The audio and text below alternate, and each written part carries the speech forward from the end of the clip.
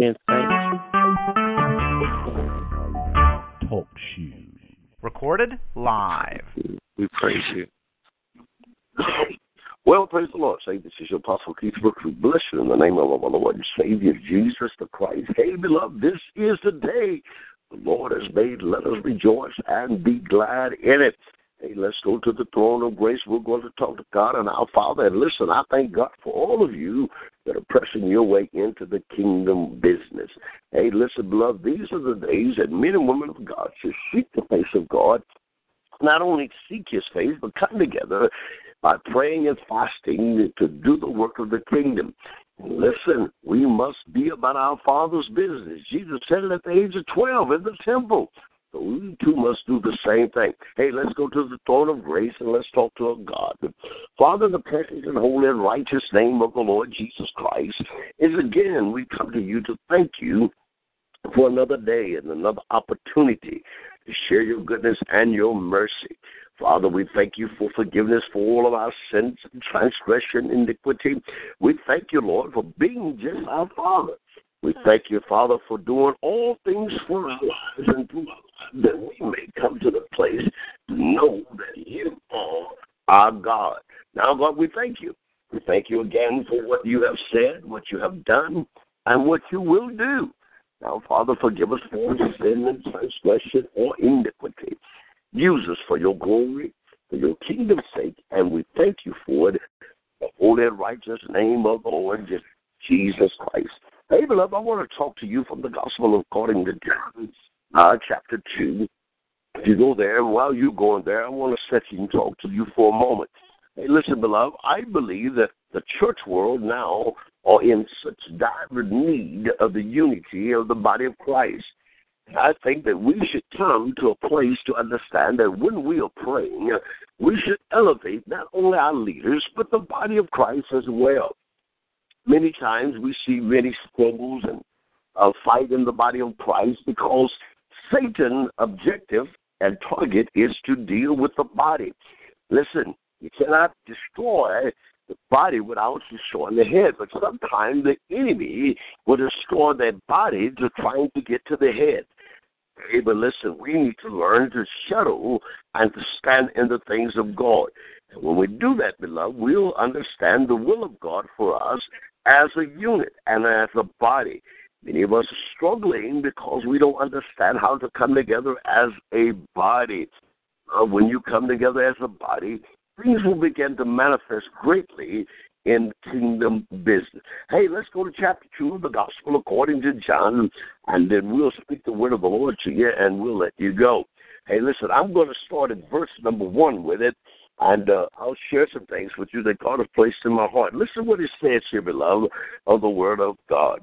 And it says, and the third day there was a wedding in Cana of Galilee, and the mother of Jesus was there. And both Jesus was called, and I want you to get this, his disciples to the marriage. And when they wanted wine, the mother of Jesus asked or said unto him, they have no wine. Jesus said unto her, woman, what have I to do with thee? My hour is not yet come. His mother said unto the servant, whatsoever he says unto you, do it. I want to talk to you from a thought, no wine, but to get it, whatever I say, do it. Many of us desire blessings from God, but we have always put in our hearts the mindset, or we have the mindset of always trying to get blessings from God the way we think or desire we should receive it. Wine was one of the most prominent things of a marriage because during that time it was called the gamos, and they would have festivities for 7 days. So wine was very important to Jewish festivities or feasts. When they had no wine, not that Mary was slaughtered, but she understood that her son had a right and could help bring joy to a feast. When we run out of wine, beloved, there's a method to get it. However the man of God speak or say, or whatever God says to them, and they speak and says, whatever it is, whatever they say, do it. Now, it may not seem right to your flesh or your carnality, but it's the will of God for certain things to be awkward to our flesh. So here, Jesus came to the wedding, and Mary approaches her son and tells him, son, they have no more wine. Now, many scholars believe because Jesus and the 12 disciples came in, and they was not on that guest list, and they began to drink more of the wine than others. However the reason may be, Mary confronts Jesus. He is a miracle worker. She understands that. Have Jesus done something somewhere in the past that caused Mary to think he can do this as well? So, whatever he says, do it. Many of us have lost our joy. Wine symbolic of our joy. We've lost the joy of God. I was praying on a couple of days ago, and I said these words, God, take me back to the cross where I first saw the light. Because there were some things in my spirit I'm wrestling with, and I go, God, I remember at the cross when I first got saved, the excitement of joy that was in my life. Through the trial and tribulation, sometimes we lose the wine. Sometimes we run low with the wine. So we need to go back or go to the place that we understand is the source to give us that joy back, that wine. I never went to the source. And Jesus began to think, woman, it is not my time yet. What do you really mean? It's not my time to work a miracle. It's not my time to be made known to Israel, to the Jews now. But because Mary asked, Jesus began to perform. Listen, the power of the gospel is not only to pray, but to ask, seek, and seek out God, because when you ask, things begin to manifest. Now Mary asked, Jesus began to move. Jesus began to create. Listen, beloved, I'm speaking to you prophetically because somebody is praying somewhere. Because the things that you're praying and asking for, God's saying to me to tell you it is done. But you must have the confidence and the joy to believe that God has done it. Beloved, I want you to understand that when Jesus and the disciples began to move in this category or this area, the man that was filling the water pot only did one thing. Do as Jesus' command.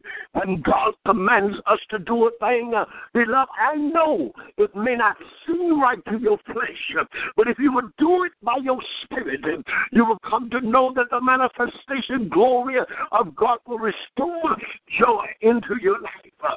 Listen to me, because when God began to move that way, beloved, the devils and demons in hell will know that there is no way that they can stop you. You know, the Bible said that Satan seeking whom he may devour. He's looking for those that has no joy, no faith. But anybody that has joy of faith, beloved, is hard to destroy or to defeat. So I stopped by this morning to tell you, get your wine back. But you must do what he says. When he says shout, begin to shout. If you say pray, pray. You see, we get caught up in a category. We believe that we constantly pray, and praying is in order. But sometimes God is not saying pray, he's saying praise me. Sometimes he's not saying praise me. Sometimes he's saying just sit and wait and allow me to speak. So we must hear the voice of God. Now Jesus understood that when Mary said they have no wine, give them joy, my son. I'm coming to tell you today is your day to receive the joy that you once had. Yes, beloved, when God come into you and when God speaks, let your spirit appease and hear God. I'm telling you now, God is restoring everything that the devil has stolen, everything that the devil has taken. I speak prophetically. I'm speaking joy into your life. I'm speaking joy unspeakable. I'm command you to dance again. I command you to praise him again. I command you to lift him up. I command you to pray again. Because the joy of the Lord is our strength. And beloved, when there is joy, there is a festivity. There's a place that you go in that the devil in hell know that I cannot stop them now. Because the body of Christ will begin to rejoice again. You see men and women get saved again. You'll see them turn from their wicked ways and come back to the cross. Listen, it is our time to go back and get the joy. When you get joy, there will be a festivity. When you get joy, there will be a gallows. When you get joy, there will be healing in your body, healing in your mind, healing in your emotion. Because the joy of the Lord is what produces strength. When we lose our focus of joy, we lose our wine. That's the kind of God you and I serve. You know the story. When the governor of the feast came and dipped out and drunk the wine, he says to the bridegroom, he said, listen, most of the time, people serve the good wine first. When everybody get drunk, they serve the bad wine. But this time you save the best wine for last. God has saved some things for the last, meaning the seasons, because the time is winding up. So the best wine is being given to you and I now,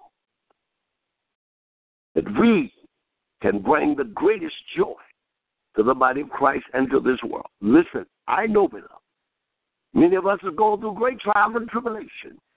And through it all, we've kept our salvation, we've kept our peace, but many have lost the joy. I speak prophetically. Get it back again. Receive it again. And it is so. Hey, listen, beloved, this is the Apostle Keith Brooks. I don't want to tell you. I don't want to keep you. I want you to go out today and keep a smile on your face, and everyone you talk to be full of joy. They're going to question, what's wrong? Say, but this is the day the Lord has made. Let's rejoice and be glad in it. Listen, because the more you smile, the more joy and the power you receive. I want you to pray one for another. Pray for your leaders. Pray for the churches. Hey, pray for our apostles, our bishops, our pastors, our elders. Pray that God would use us in a special way in the body of Christ. I love you, beloved. Listen, I love you. Love one another. I'll talk with you next week, God's willing. Have a blessed day.